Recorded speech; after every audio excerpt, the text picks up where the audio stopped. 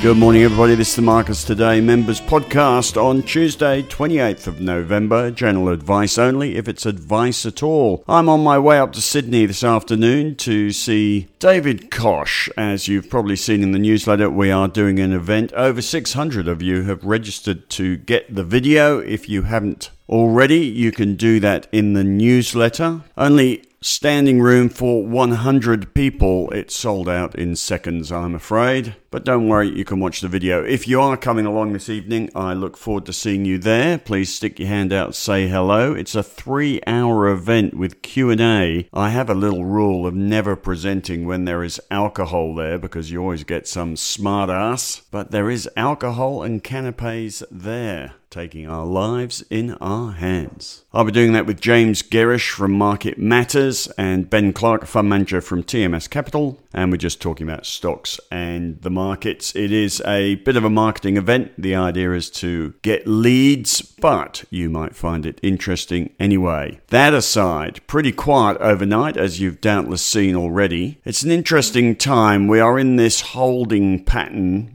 whilst the US is on holiday with their Thanksgiving holiday last week. I think a lot of people are away both last week and this week. Volumes are down. Volatility is down. The daily trading range is narrowing. The VIX Volatility Index is down to 12 from 20. They call it the fear index, but as I say, it's more a complacency index at this level, but complacency is good. A bull market is always accompanied by a low VIX Volatility Index, and we have that at the moment, so hopefully we're going to see a bull market, but is absolutely no doubt that the Nasdaq has got itself a little bit overbought in the short term. There has actually been a very short-term daily sell signal on RSI on the Nasdaq, and I've come very close to locking in profits on our US trades. That is to say the LNAS, which is 2 to 2.7 times geared to the Nasdaq ETF, the HNDQ, which is a Nasdaq ETF, and the FANG ETF, all of which have done very nicely for us in a very short period of time, but it's doubtless run out of momentum. And the question now is whether when Wall Street wakes up, if it ever does wake up this year, if Wall Street wakes up,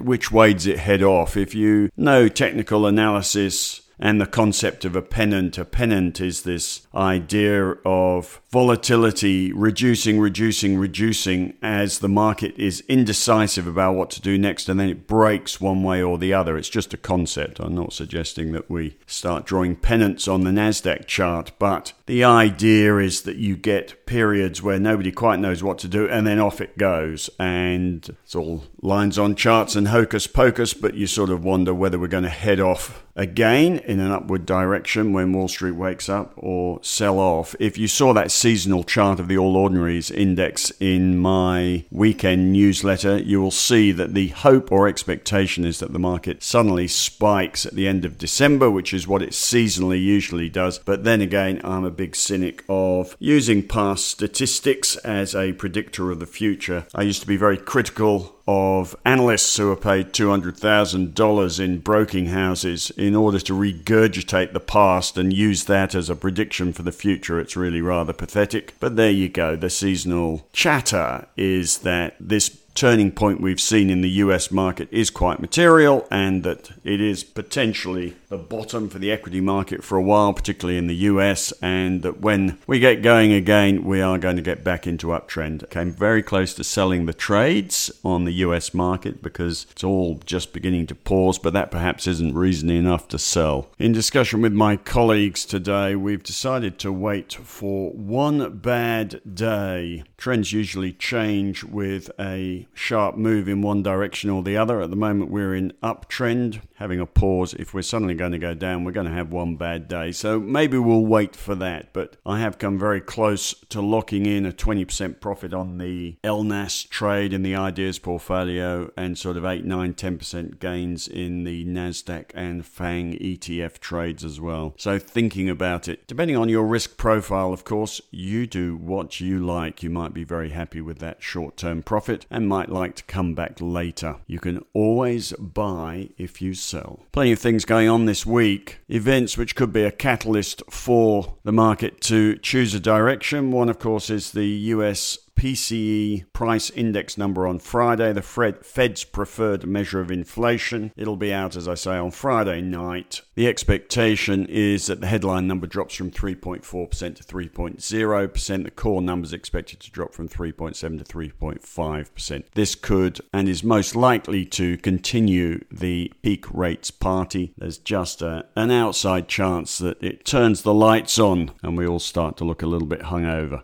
So, US inflation on Friday. We've got inflation numbers tomorrow. After Michelle Bullock's speech last week, the risk appears to be on a higher number than expected, which would set the market back a little bit. I sold our interest rate sensitive trades GPT and SLF last week on the back of Michelle Bullock's speech. The speech which of course suggested that interest rates might just have to stay up for another 2 years. No rate cuts until this domestic driven inflation problem is squeezed out of the system, and that will take time. Those pesky hairdressers and dentists. So inflation numbers from us tomorrow. We also have retail sales numbers today. They're probably out by the time you listen to this.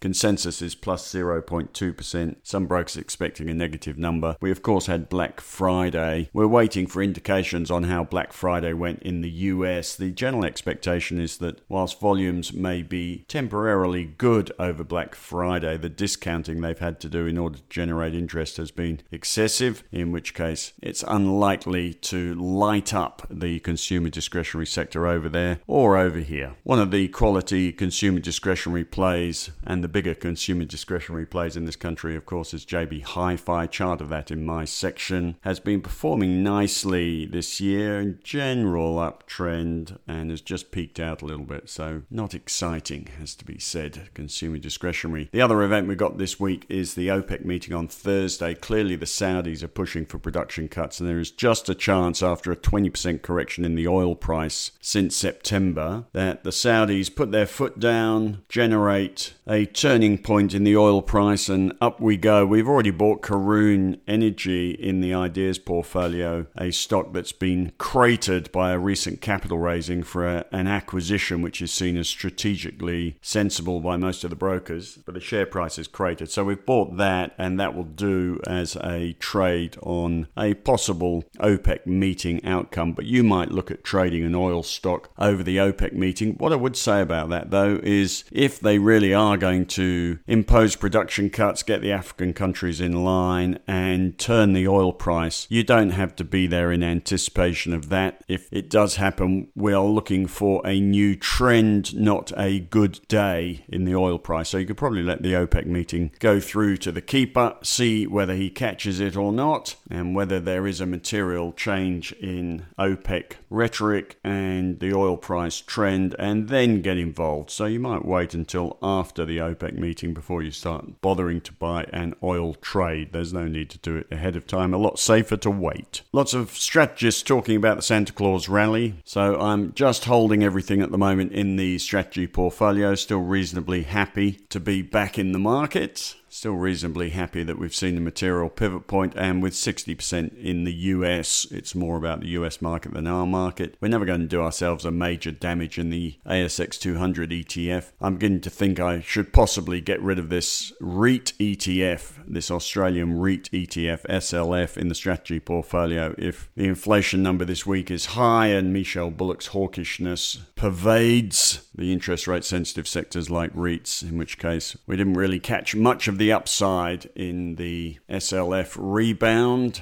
and might be struggling if Australia's going to worry about inflation for the next 2 years. We've got Chinese PMI numbers this week as well. They're just hovering around 50, nothing exciting, very unlikely to set the resources sector off. I see some strategists enthusiastically talking about a Chinese stimulus package, or the bazooka, being loaded as the Chinese worry about their economic trend. We have been waiting for this for some period of time, it's got to be said. Meanwhile, the resources sector, having rallied recently, and the iron ore price has been doing very nicely, is sort of topping out again. I'm beginning to wonder whether we should have bought back into the BHP one stock portfolio or not. That also appears to be tiring. Still holding for the moment. And then there's the Argentinian stock market. Have you seen the 50% rise in the Argentinian stock market on the back of their new anarcho-capitalist president? I'm not going to try and pronounce his name, promising radical changes, including dollarizing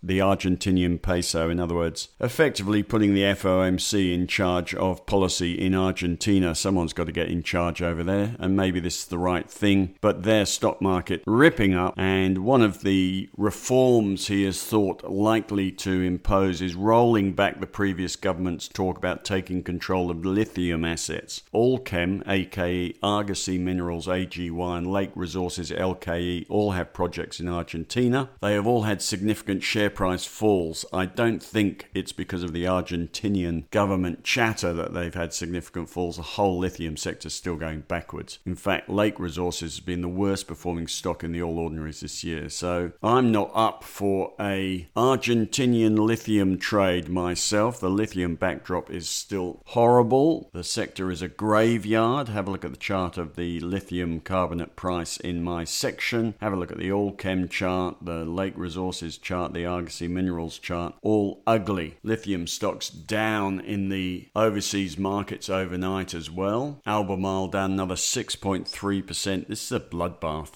As I said in the weekend newsletter, one of the post-it notes which would have saved you a fortune this year, if it had been stuck on your screen on January the 1st, would have been avoid lithium stocks this year. So even with a bit of Argentinian news, it's really not enough to get stuck into lithium stocks. We are swimming against the tide. Other quick things this morning. Market doing okay, up 24. Futures this morning were suggesting a 6-point rise. At this point, we're up 3.5% in November. Very good. Aussie dollar over 66. Hit 66.13. That's a good sign for us. It suggests a mild economic optimism, and also it suggests the US dollar going down, in which case the currency markets are believing that rates have peaked in the US. Not much to report on the stories front. Origin Energy sees an LNG delay. Collins Foods up 7% on results. All good. Ramsay Healthcare up 1.1%, has survived a quasi-profits warning saying growth in earnings will be weighted to the second half. And there we go. I'm off up to Sydney. Might see you there. Say hello if you're there. Otherwise, back tomorrow.